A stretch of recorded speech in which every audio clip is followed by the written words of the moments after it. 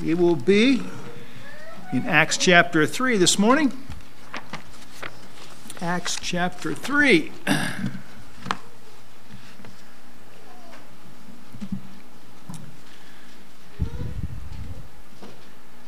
In Acts chapter 3, beginning in verse 1, we read, "Now Peter and John went up together into the temple at the hour of prayer, being the 9th hour. And a certain man, lame from his mother's womb, was carried, whom they laid daily at the gate of the temple, which is called Beautiful, to ask alms of them that entered into the temple. Who, seeing Peter and John about to go into the temple, asked an alms. And Peter, fastening his eyes upon him with John, said, 'Look on us.' And he gave heed unto them, expecting to receive something of them. Then Peter said, 'Silver and gold have I none, but such as I have give I thee. In the name of Jesus Christ of Nazareth, rise up and walk.' And he took him by the right hand, and lifted him up. And immediately his feet and ankle bones received strength. And he, leaping up, stood and walked and entered with them into the temple, walking and leaping and praising God. And all the people saw him walking and praising God. And they knew that it was he which sat for alms at the Beautiful gate of the temple. And they were filled with wonder and amazement at that which had happened unto him. And as the lame man which was healed held Peter and John, all the people ran together unto them in the porch that is called Solomon's, greatly wondering."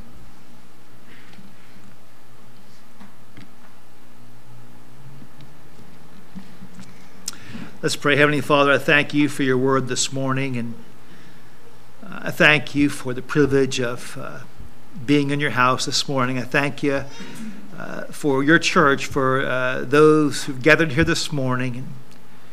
And God, what a privilege to meet with brothers and sisters in Christ and to teach and preach the word. Father, I ask for the filling of your Spirit to minister the word this morning. Without the work of your Spirit, nothing will be done.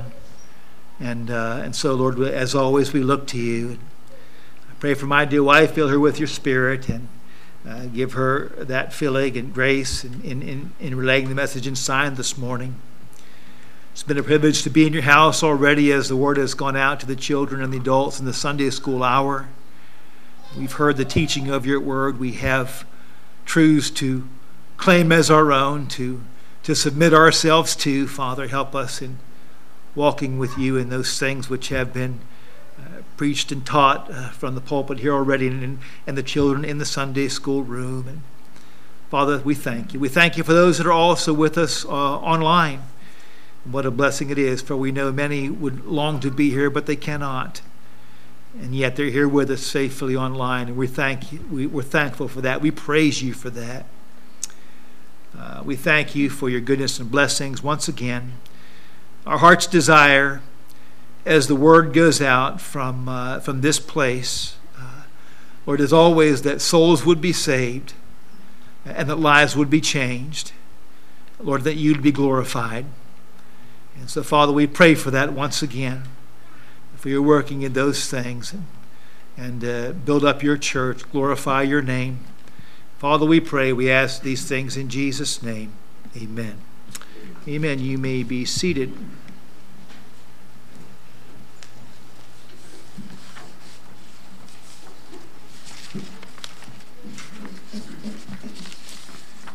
The Apostle Peter is with John, are going into the temple.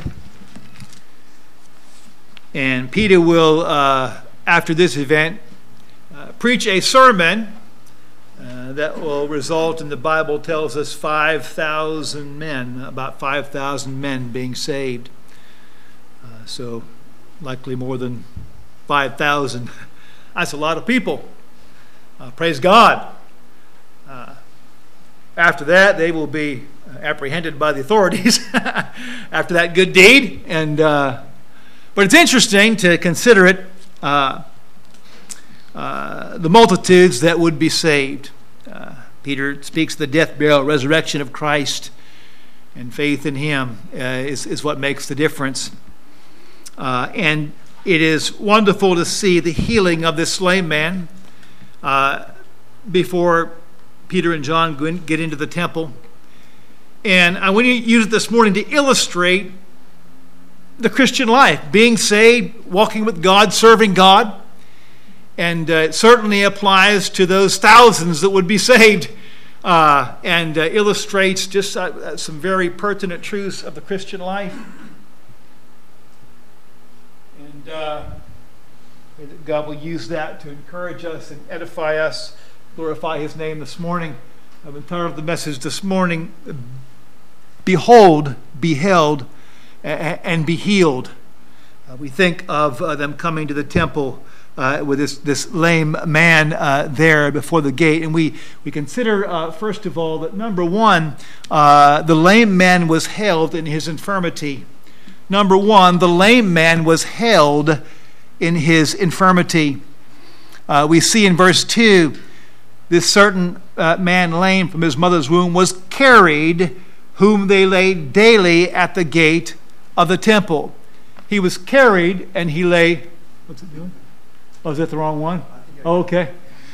I didn't even notice. I'd have been clicking along there and wondering why are you all looking at me strange. All right. There we go. Let's get the right one up there. Okay. Okay, that's all right there. All right. Behold, beheld, and be healed. First of all, the lame man was held in his infirmity. Being held in his infirmity. He was carried, whom they laid daily at the gate of the temple. Now, it's interesting. We don't really know all the details about this lame man. Did he want to go to the temple? We don't know. He's a lame man, and the Bible doesn't tell us. Maybe those that took care of him decided, listen, we need money to help take care of you. Every day we're going to bring you to the temple and lay you at the gate. You're going to ask for alms. We're not told all the details of why he's brought there every day. We certainly would hope that he would want to be at the temple there and praising God, perhaps, in whatever way that he can. But he's dependent upon them. He's carried there every day. Multiple times in the Bible uses illustrations to speak of the lost life and the saved life. One of those is blindness. You know, we sing the song, I once was blind, but now I see. That's because the illustrations of the Bible that kind of use that. Another illustration, of course, is being lame or not being able to walk and walking. And so that's what we're seeing here. This by way of illustration. This lame man could not walk, and he's carried daily to the gate of the temple. And I want you to know that lost people are carried daily in their they're carried about daily in their unbelief. Ephesians chapter 4 and verse 14. We are to be no more children, Paul writing to saved people, tossed to and fro and carried about with every wind of doctrine by the sleight of men and cunning craftiness, whereby they lie in wait to deceive. So before we were saved, we were just carried about by different false doctrines, different things that we believed, anything that was different from the gospel, just carried about here and there. You know, we sing the song, the whole world was what? Lost in the darkness of sin. The light of the world is Jesus. And that's what we needed to have and to hear was that light. He was held and in his infirmity. We were held in our sins before knowing Christ. We sing the song, I'd rather have Jesus than silver or gold. I'd rather be his than have riches untold. I'd rather have Jesus than houses or land. I'd rather be led by his nail-pierced hands than to be the king of a vast domain or be held in sin's dread sway. I'd rather have Jesus than anything this world affords today. That's where you and I were before we got saved. We were held in sin's dread sway. And it didn't matter what kind of sin. Some people just the sin of pride. They were philanthropists, they were rich, they were helping out society, but yet their own sins weren't forgiven because they hadn't yet received Christ as their Savior. That's a form of sin. They were carried about in their deception, thinking that by good deeds somehow God would accept them. They were carried about in that until they heard the gospel and got saved. Amen. It doesn't matter. Some people are carried about in a different form of deception. They're doing drugs and thinking that the way to get through life is just to taking up drugs so you don't feel the pain. They were carried about in that deception. The devil doesn't care which deception you pick as long as you pick a deception. Anything but the truth of God will do as far as the devil is concerned. Anything but faith in Jesus Christ will work fine for him and his purposes. But thank God someone gave you the gospel. Amen. And we received Jesus Christ as our Savior. Frankly, we assumed that this deaf man got saved. This lame man got saved. But we really don't know. The Bible doesn't tell us. He was walking, leaping, praising God. Was he happy that he got healed? Did he understand yet? Well, I kind of assumed that he did, but we're really not told that. Peter didn't ask, Peter gave him that command and God healed him. Might have been one of those miracles that God did to set up that preaching. Whether he actually was saved or not, he makes an excellent illustration of salvation with his not being able to walk and now being physically healed. That's for sure. And we're seeing that. We're looking at that today. The lame man could not walk. Lost people cannot walk in the Spirit. They cannot live a life that is pleasing to God, lost people. In Hebrews 11:6, the Scripture says, but without faith it is impossible to please him, God. For he that cometh to God must believe that he is, and that he is a rewarder of them that diligently seek him. What is Hebrews 11:6 saying there in the context? It's talking about living a life that is a testimony. The very verse before that talks about Enoch, who was taken away from the earth without dying. And the Bible says the reason why was because he had this testimony that he pleased God. That's right before the verse I just read to you. The rest of Hebrews 11 is talking about those who what? Had a testimony of life that pleased God.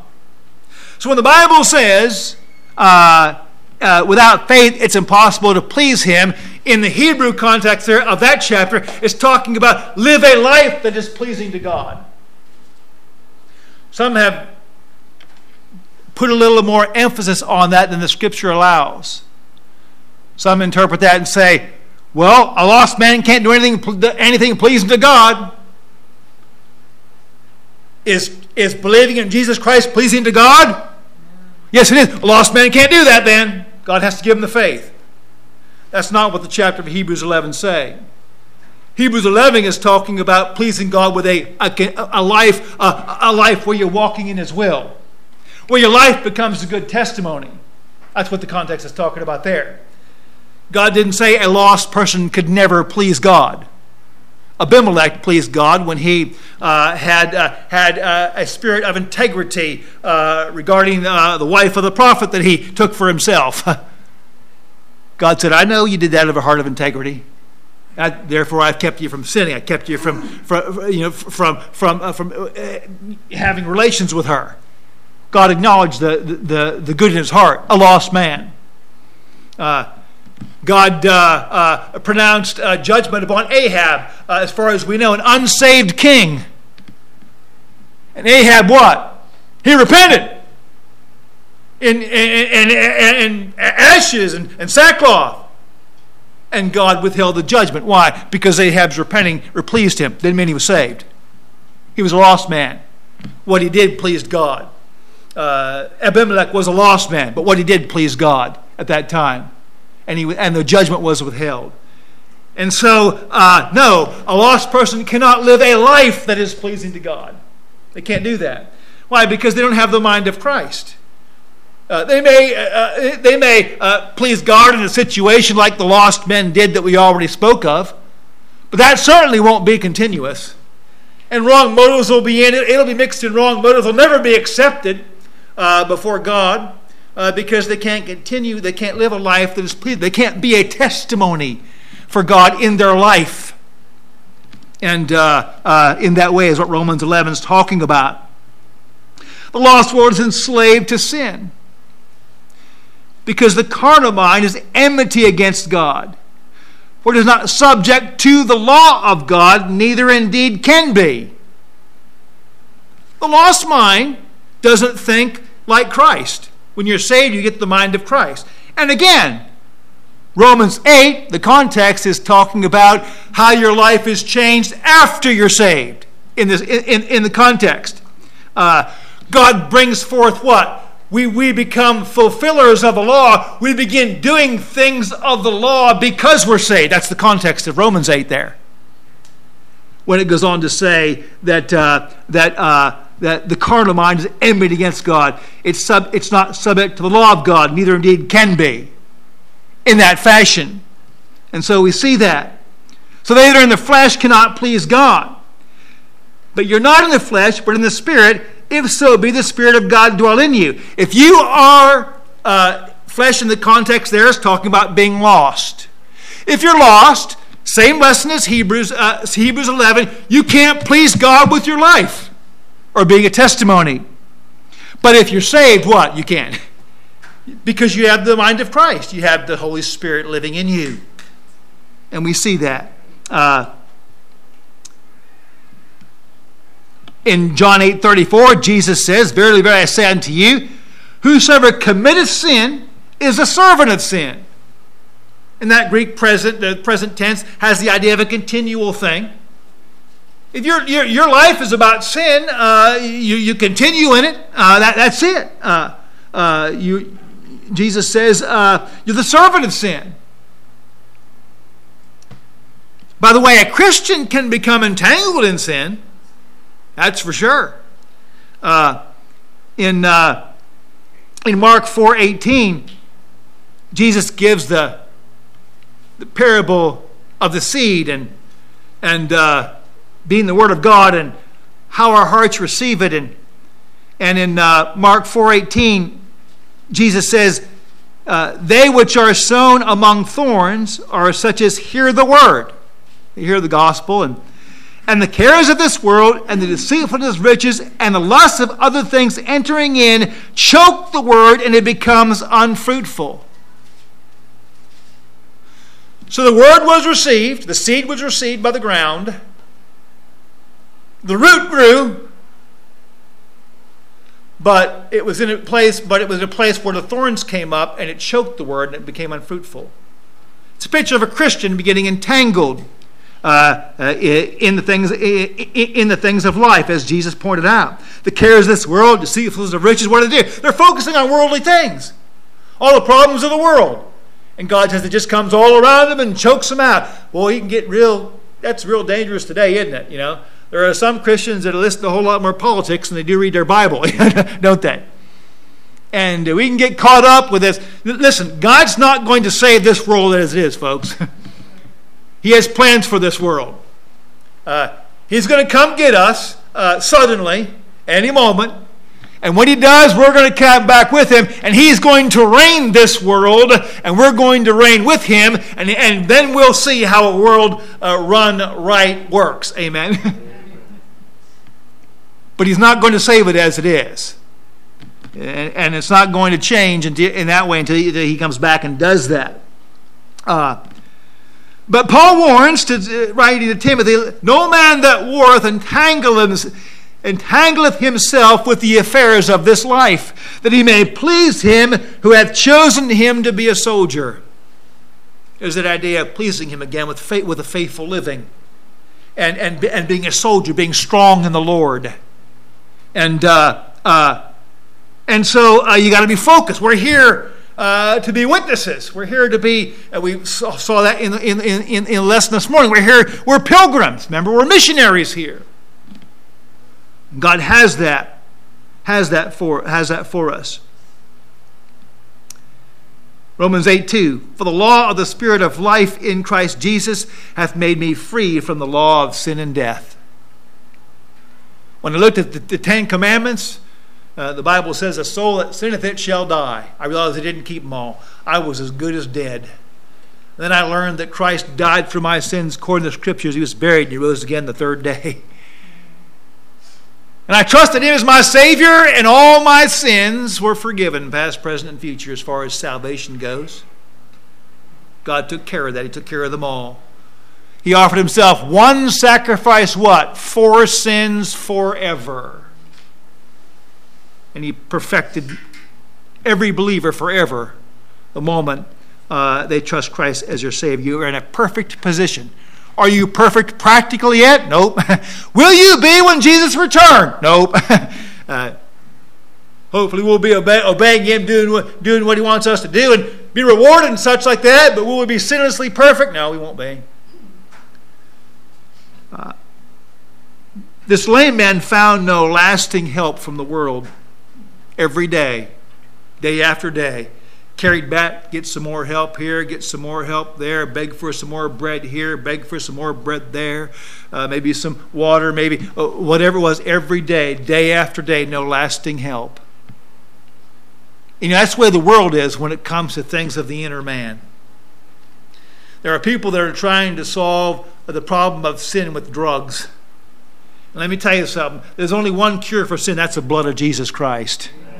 And that cure starts when you ask Christ as your Savior. He forgives you of all sins. And after then, you receive the power over sin by the Holy Spirit who lives in you.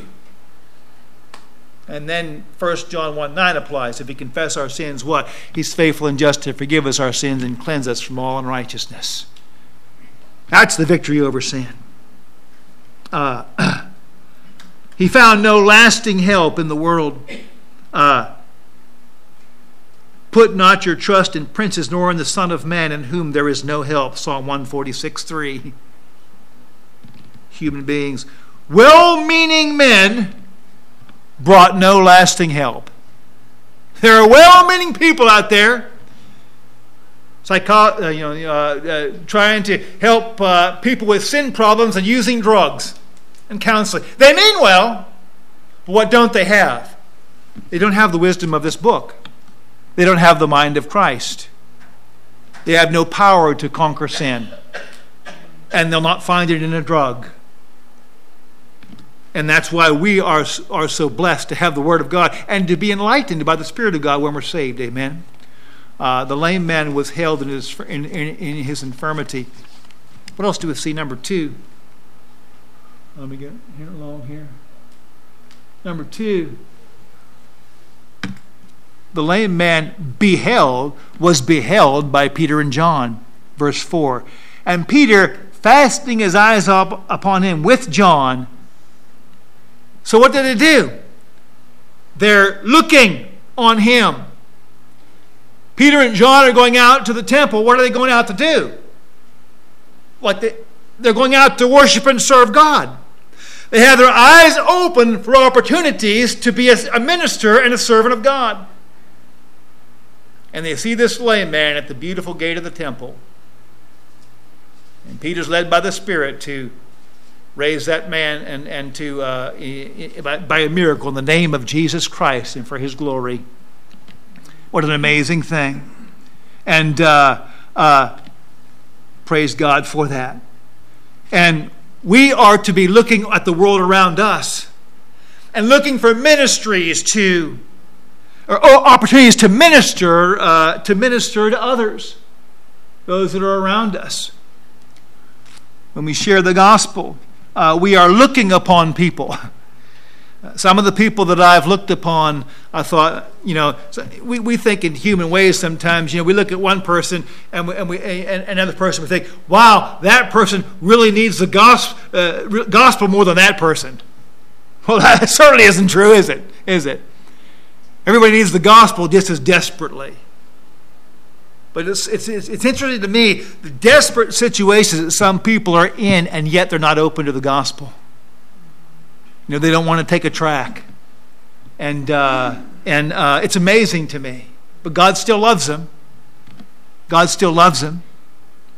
Peter fastened his eyes upon him. And praise God that Peter and John went out looking upon the fields. Amen. In John 4:35 there, Jesus says, "Say not there 4 months, then cometh harvest. I say unto you, lift up your eyes and look on the fields. They're white already to harvest." Be looking for opportunities to minister. Opportunities to minister. Jesus ate with publicans and sinners.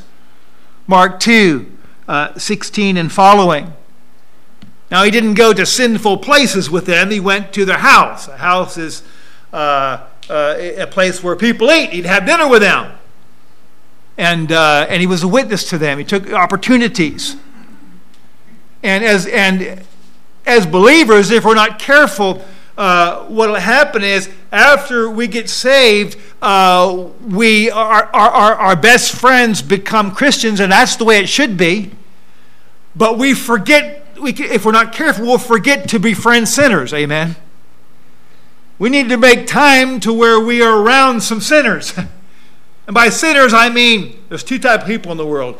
There are sinners and forgiven sinners. And forgiven sinners are called saints. Amen. And what the forgiven sinners want is for all the other sinners to become forgiven, so God will call them saints too. Amen. That's what we're talking about, okay?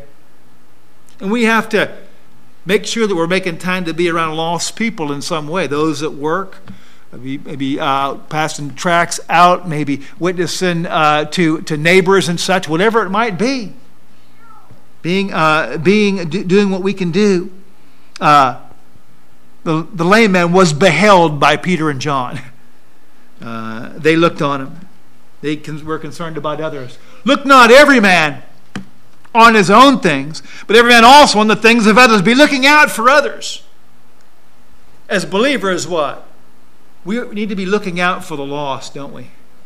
And by the way, we need to be looking out for believers to grow and to be able to help other believers. We need to be looking out for those things. What else do we see? Not only did the lame man was beheld by Peter and John, but thirdly, the lame man beheld Peter and John. He looked on them. Acts 3:4. Peter, fastening his eyes upon him with John, just talked about that, said, "Look on us." And he gave heed unto them, expecting to receive something of them. So now, I can picture this lame man, the crowds are coming in, and Peter and John are coming up there, and there's people all over. He doesn't know who or what's going to help him give him anything. He's looking around, alms for the poor, alms, I don't know what he's saying, alms for the lame. He's looking around, and Peter, as he's coming up, the Holy Spirit begins to say, I want you to talk to that man. What's Peter do? Say, look on us.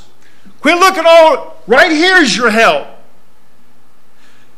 Nobody else is going to help give you what I'm giving you right now. We're the ones you need to focus on. Look on us. And that's exactly what that lame man did. And I want to tell you this, brethren. We have the truth. We have the gospel. And there's a whole lot of other messages out there. And we need to understand that people need to hear our message. Because we have the truth.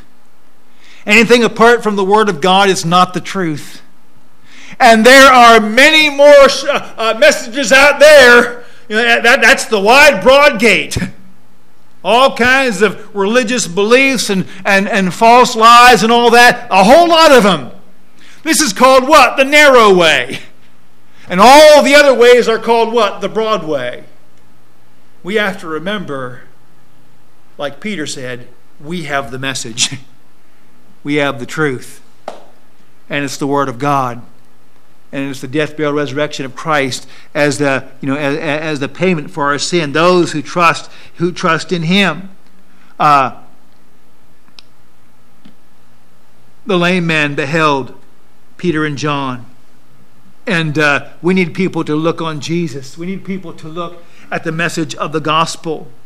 In Isaiah 45:22, look unto me and be ye saved, all the ends of the earth. For I am God, what? And there is none else. There is no other place to look. So listen up, look here. There's no other place to look besides God. No other place to look besides His resurrected Son, whom He sent to earth to become a man and die for the sins of the whole world. There's no other place to look. No other place to go. God wants us to look on His Son. John 3:14, as Moses lifted up the serpent in the wilderness, even so must the Son of Man be lifted up. What was happening in the wilderness? People were being bitten by serpents and dying physically.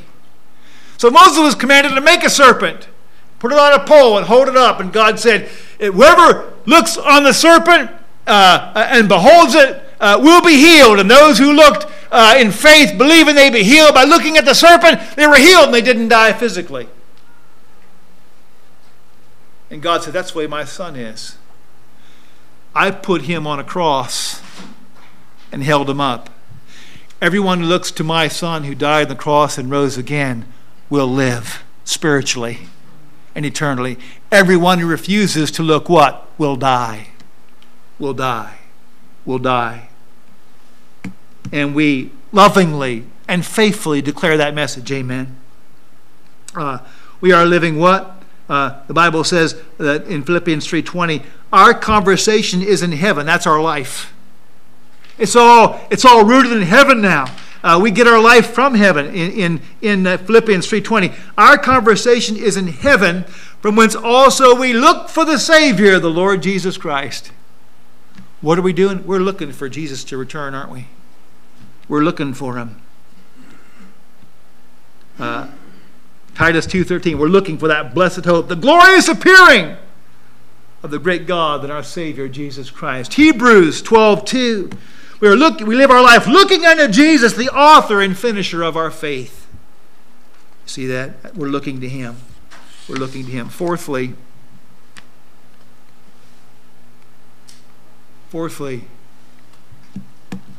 the lame man was held by Peter and John. The lame man was held by Peter and John. Look at verse 6. Silver and gold have I none, but such as I have give I thee. In the name of Jesus Christ of Nazareth, rise up and walk. And he took him by the right hand and lifted him up. Peter reaches out, grabs him by the right hand, and lifts him up. Lifts him up. I like that. As the Bible tells, humble yourselves in the sight of the Lord, what? And He shall lift you up. Of course, that applies to the believer who humbles himself before the gospel and trusts Christ, or to the unbeliever. And it applies to the believer when he humbles himself in sin, in some sin that they've been involved in, and repents of it and confesses it. And what does God do? He restores that fellowship. Amen. This is up in that way. We think about that. Ecclesiastes 4:9, 2 are better than one because they have a good reward for their labor. For if they fall, the one will lift up his fellow. But woe to him that is alone when he falleth, for he hath not another to help him up. God uses us to minister to one another, doesn't He? And there's no church of one person. Not a single one. Not a single one. What did Jesus say? Where 2 or 3 are gathered together in my name, there am I in the midst of them. That's a church. And we lift one another up. God lifts us up when we look unto Him. They were given, the apostles were given signs and wonders to do to show that the message they were preaching was the Word of God, even though it wasn't written yet. We talked about this last week in a lesson. They were told that they would be able to do signs and stuff. That's exactly what Peter did. He did a miraculous healing. And we saw how those miraculous signs have faded away. And greater things have been left for us. What? Faith, hope, and love. Amen. The things that we really need to get us through. The things of life. The best things. By that way, what would you think that man was expecting when Peter said, "Look on us"? Probably some money. Probably a piece of silver or a piece of gold, which Peter was quick to say, "Hey, we don't have any of that." What did he get? Something far better than he thought he'd get, amen? I'm sure he wasn't expected on leaping into the temple that day. He hadn't planned on that. Wonder if he had his sandals on. I don't know. And he hadn't planned on that. He got something greater than what he was looking for, amen? A lot of times we have people come in that door, and the world is teaching the church, teaching their own that all the church is for is to help them with temporal things. Go to a church; they're supposed to feed you if you don't have any food. Go to a church; they're supposed to pay your rent bill if you can't afford it. Go to a church; they're supposed to to do whatever you fill in the blank. They're supposed to give you money to help you out when you can't help you out yourself and you run out of money. That's what the world's saying the church is for. And it's heartbreaking. So many times we have people coming through that door, and we have people that want money for rent, money for a bus ticket, money for whatever it might be to pay some bill. And there's times we've done that. We have some criteria people need to meet before we do that, because it's God's money, amen. But what do? We desire. Many times they come in, that's all they're looking at. I'm sure with that lame man at the temple, all he was looking for was a piece of silver or a piece of gold. He'd been there day after day after day. But Peter had something better for him that day. And it hurts our hearts when people come through our door wanting some little bit of help, but the little bit of help's all they're wanting. When we know if they'll receive Jesus Christ as their Savior, they will be transformed by the power of God and by the Holy Spirit. We know the greatest thing that they need is not something that this earth can see or touch and with the physical senses. The greatest thing they need is salvation. It's Jesus Christ, who did walk upon this earth, who wasn't a body you could feel and touch, but who had come down from heaven and put on that body, died for us and rose again, so we could trust him as our Savior. You see, we're not always called or able to give them what they're asking for or expecting, but we have better things to give them, amen? We have better things to give those who are just searching for temporal things. A bus ticket, a motel room, money for rent, gas, bills, whatever it might be. Well, the first thing I need is Jesus, amen. First thing you need is Jesus. The lame man was held by Peter and John. I'm glad that we're held by Christ, amen. My sheep hear my voice, and I know them, and they follow me.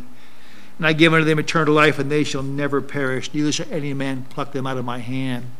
He says, my Father which gave them me is greater than all, and no man is able to pluck them out of my Father's hand. I and my Father are one. You get saved, you're in the hand of Christ, who is God. You are in the hand of the Father. You're in the hand of Christ.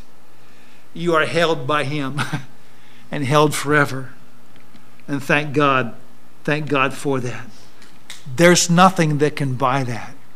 There's no amount of silver or gold that could secure that. And now what Peter wrote, we're not redeemed by those corruptible things, but by the blood of Christ. We have greater things than they're asking for. What did Peter say? Silver and gold have I none, but such as I have give unto thee. I unto thee, in the name of Jesus Christ of Nazareth, rise up and walk.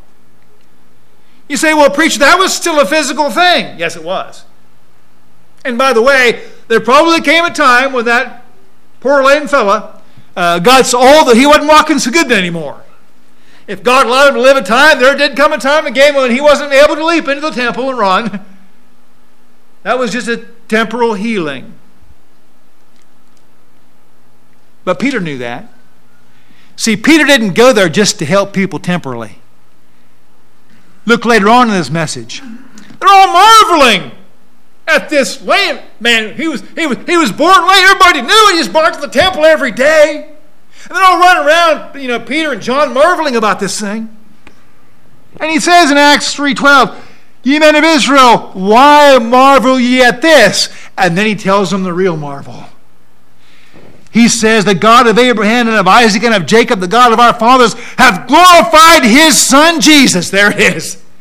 Whom you what? You crucified. You put him on a tree and slew him.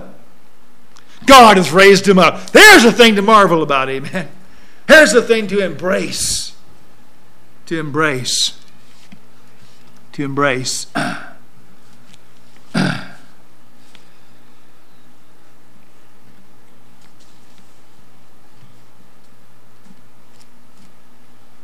The lame man. The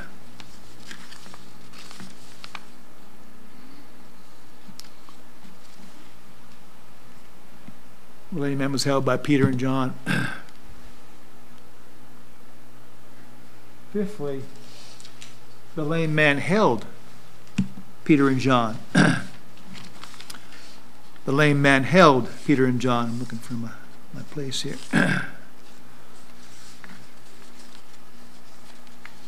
The lame man held Peter and John.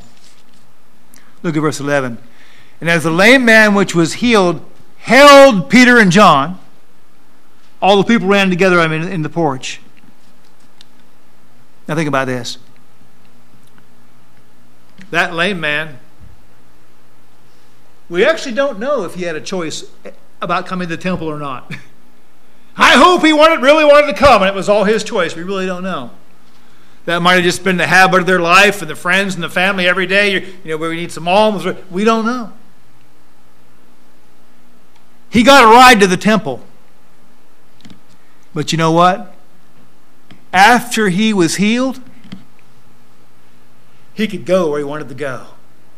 He may or may not have had a choice of whether he wanted to show up that day, but after he was healed, he had a choice, didn't he? And what did he do? Peter had held him. Now what does he do? Peter, he holds them. He grabs a hold of them. Peter and John had grabbed a hold of him. Now he grabs a hold of them. Now he's healed. What a blessing. What a blessing. What's he doing? That's a picture of making a choice to be a disciple. Look what you've done for me. Don't go away. I want to be near you. I want to find out what's going on here. And after we're saved, we're all called, believers are called to be what? Disciples, aren't we? God works sovereignly in many ways. That lame man might have arrived at the temple against his own will that day. He might have said, I'm not going today. And his brothers or friends would have said, yes, you are. And grumbling, they put him in the cot and carried him out there. Well, they took him in. God in his sovereignty may have actually brought that man there against his will. But God never makes a disciple against the disciple's will, does he? We have a choice. Love that is not chosen is not love. See, that man had a choice. Where are you going to go now? What are you going to do now? Luke 16:13. No man can serve two masters. For either he will hate the one and love the other, or else he will hold to the one that despises the other. You cannot serve God and mammon. Where are you going to go? now that you're born again. All your sins have been forgiven. You've been delivered from the penalty of sin. You now have the Holy Spirit in you to deliver you from the power of sin as you yield to Him. And one day, when Christ returns as a believer, you'll be delivered from the presence of sin altogether. What are you going to do now? Who are you going to serve? You mean a believer can turn around and serve the flesh? Yeah, they can. That lame man could have turned around and ran back out. Well, finally, I don't have to come to the temple anymore. I'm tired of that, making that trip every day. He had a choice. He grabbed a hold of Peter and John. And as believers, we're called to be disciples. And he grabbed a hold of them. We saw in 1 Thessalonians 5:21 this morning. Prove all things what? Hold fast that which is good. Grab hold of what we know to be the will of God. And make that a part of your life and a part of my life. Hold on to that. 2 Timothy 1:13. Hold fast the form of sound words which thou hast heard of me in faith and love. There's the engine of the Christian life. Hold fast those words. Believe them, and loving God do them, is what he's saying. But nobody's making you, brother, sister. Nobody's making you hold fast. God just hasn't enabled you to do that. And now you can, being born again. And so God says, now do it. Now do it. Now follow me. I have loved you. Now you love me. Is what he's saying there. Hold fast, that word. 1 Timothy 6:12. Fight the good fight of faith. Lay what? Lay hold on eternal life. You see, really, when we talk about us laying hold of eternal things, I'm illustrating that, with the hands grabbing and such. But it's really not the hands, is it? What needs to lay a hold, the part of us that needs to lay hold is what? Our heart. We need to grab those things in our heart. So that those are the things that we seek, amen? Those are the things that we desire. And as our heart lays hold of those things, what? Our hands and our feet and our eyes, the rest of it follows. God gets the rest of it. He's wanting our heart to get sold on those things that He has for us. And by the way, they are the best for us. We may not understand that, but that's okay. He's far greater than we are. Don't ever plan on fully understanding God, okay? Just put that away. That's why He's God and you're not and I'm not, okay? But I'm thankful for what we can understand, and frankly, what I can understand blows my mind. God deserves nothing less than our faithful, undying obedience until the day we die. If He never did another thing for us, He deserves that. And God wants us to wrap our heart around that. Amen? And to realize that. I was telling my wife, I was reading through Daniel and Jeremiah too. But as I read them, it so humbles me. What they went through, and yet their hearts going through it. You look at Daniel praying. When the king made that decree, foolishly, okay, it sounds good, you guys. Well, anybody that prays to another god besides me, you're going into the lion's den. Daniel knew what he was going to do. He was going to go home and pray 3 times a day, like he always did. And as I read that prayer, he started to pray. The Bible says he thanked the Lord as before times.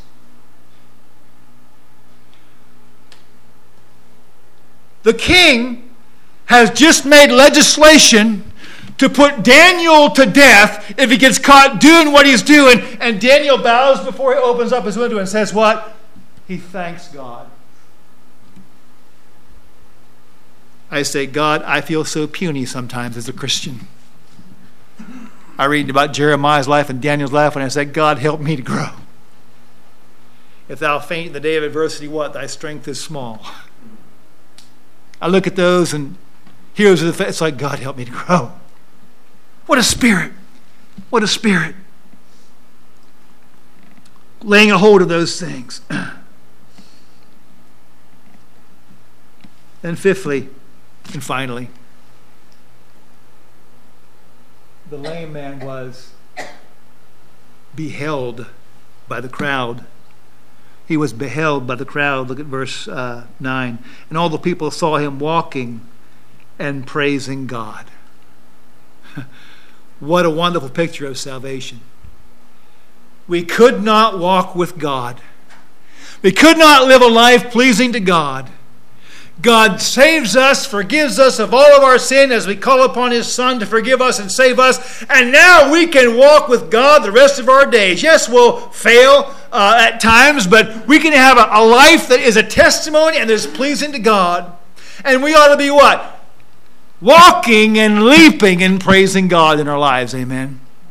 They looked at that lame man, and wow! This guy's having a party. He's just full of joy. What's different about him? And oh my goodness. Oh my goodness. What a difference it made. By the way, the faith was involved. I think about Peter reaching out that hand, and to take the lame man by the right hand. Peter and John and all the others knew that guy was carried there every day. At least two of them carried him. By the way, when Peter reaches out his hand, what's he going to do? Curl him?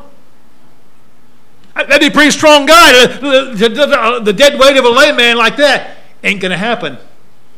When that lame man reaches up, he's got no legs under him. What's he going to do? Stand up just because Peter grabs him by the hand? Is he going to trust Peter to curl him? No. The lame man's believing in Christ, and Peter's believing in Christ too. Amen. And through faith, not only does Peter reach out his hand, but the lame man, what? Leaping up stands, he receives miraculous strength. What a picture of salvation. We receive miraculous strength to leap up and praise God and to walk a different life. And so the lame man was beheld by the crowd. They knew it was he which sat for alms at the beautiful gate of the temple. They filled with wonder and amazement at that which had happened unto him. And as the lame man which was healed held Peter and John, all the people ran together unto them in the porch. It's called Solomon's, greatly wondering. Greatly wondering. That's what God wants to do about your life and my life. You know, the Bible says in 1 Corinthians that we ought to live lives that lost people don't understand.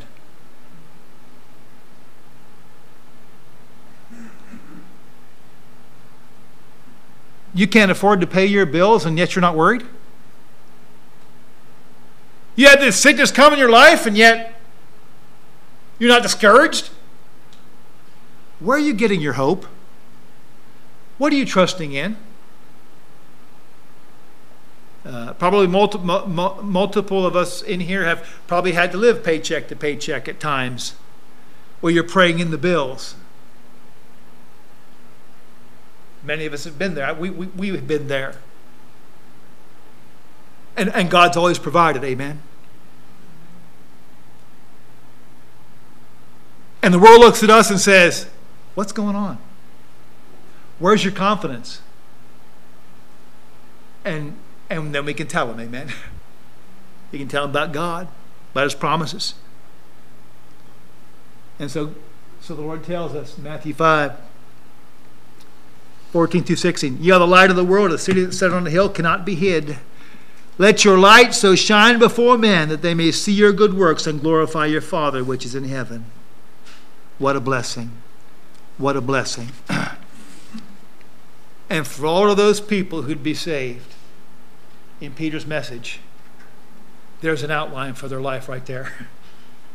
That's what the things that God would be calling them to now that they have beheld Jesus. Now that they have grabbed the hold of Christ by faith. These are the things that God has for them. And by the way, they're the things that God has for you and me. Amen. I'm thankful that I have things to live for that are eternal. Amen. That we have the opportunity to live for eternal things. Because everything temporal that we have, what? It's not going with us, folks. Not a one. You never saw a moving truck, behind a hearse, okay? It doesn't happen. We brought nothing into this world, and it's certain we can carry nothing out. Amen. But what do we carry out? The Word of God. The souls of men leave this world and go to be with Christ or not. And there are rewards for believers who have yielded to the Holy Spirit, who have decided, I don't want to grieve him, like Brother Dennis was talking about this morning. Who have decided, I don't want to quench his work. I don't want to put out the working fire of the Holy Spirit. I don't want to grieve the heart of this Holy Spirit by not listening and obeying. And thankfully, because of Christ and because of His Spirit in us, we can do that. And we can be a testimony before others.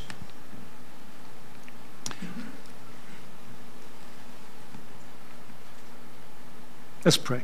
Dear God, I thank you for this church, and I thank you for your people. I thank you for the truth of the Word of God. I thank you especially for your Son.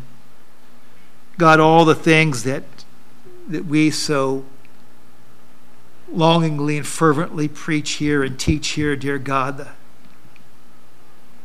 are the things that you've provided for through Christ. Father, we thank you and we praise you, and I thank you to be in a church and among so many believers that are laying hold of eternal life. And Father, there may be some things that we're hanging on to yet, any of us, that maybe in some way are a hindrance of drawing closer to you. I pray you'd help us to let them go and to grasp what you have for us in the place of that. And Father, we pray that as your word has gone forth, perhaps it has been received and understood by someone that's lost.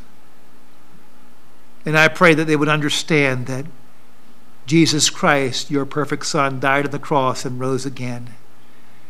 And dear God, you want all of the world to have repentance toward you, repentance toward God, and faith toward our Lord Jesus Christ. That is, we all have sinned. We've not kept your commandments. We have sinned against you, God and Father. And you have provided the cure. You gave your Son. So we have repentance and sorrow that we have grieved you and sinned against you. And then you've made a way for us to put our faith in the Lord Jesus Christ, because he's your perfect Son. He died for our sins and rose again and saved us from the death that we deserved. The wages of sin is death, and death and hell were cast into the lake of fire. This is the second death. God, you save us from that the moment we trust Christ as our Savior. Whosoever shall call upon the name of the Lord, crying out to Jesus in faith for forgiveness, that's our part, shall be saved. That's what you promised to do. And I pray they would do that. In their own words, the best way they know how, just pour their heart out to you, and you will save them. Father, I thank you, and I pray you'd help us to grow ever more like Christ as we look for your return. Help us to be careful to thank you and praise you. We ask it in Jesus' name for his glory. Amen.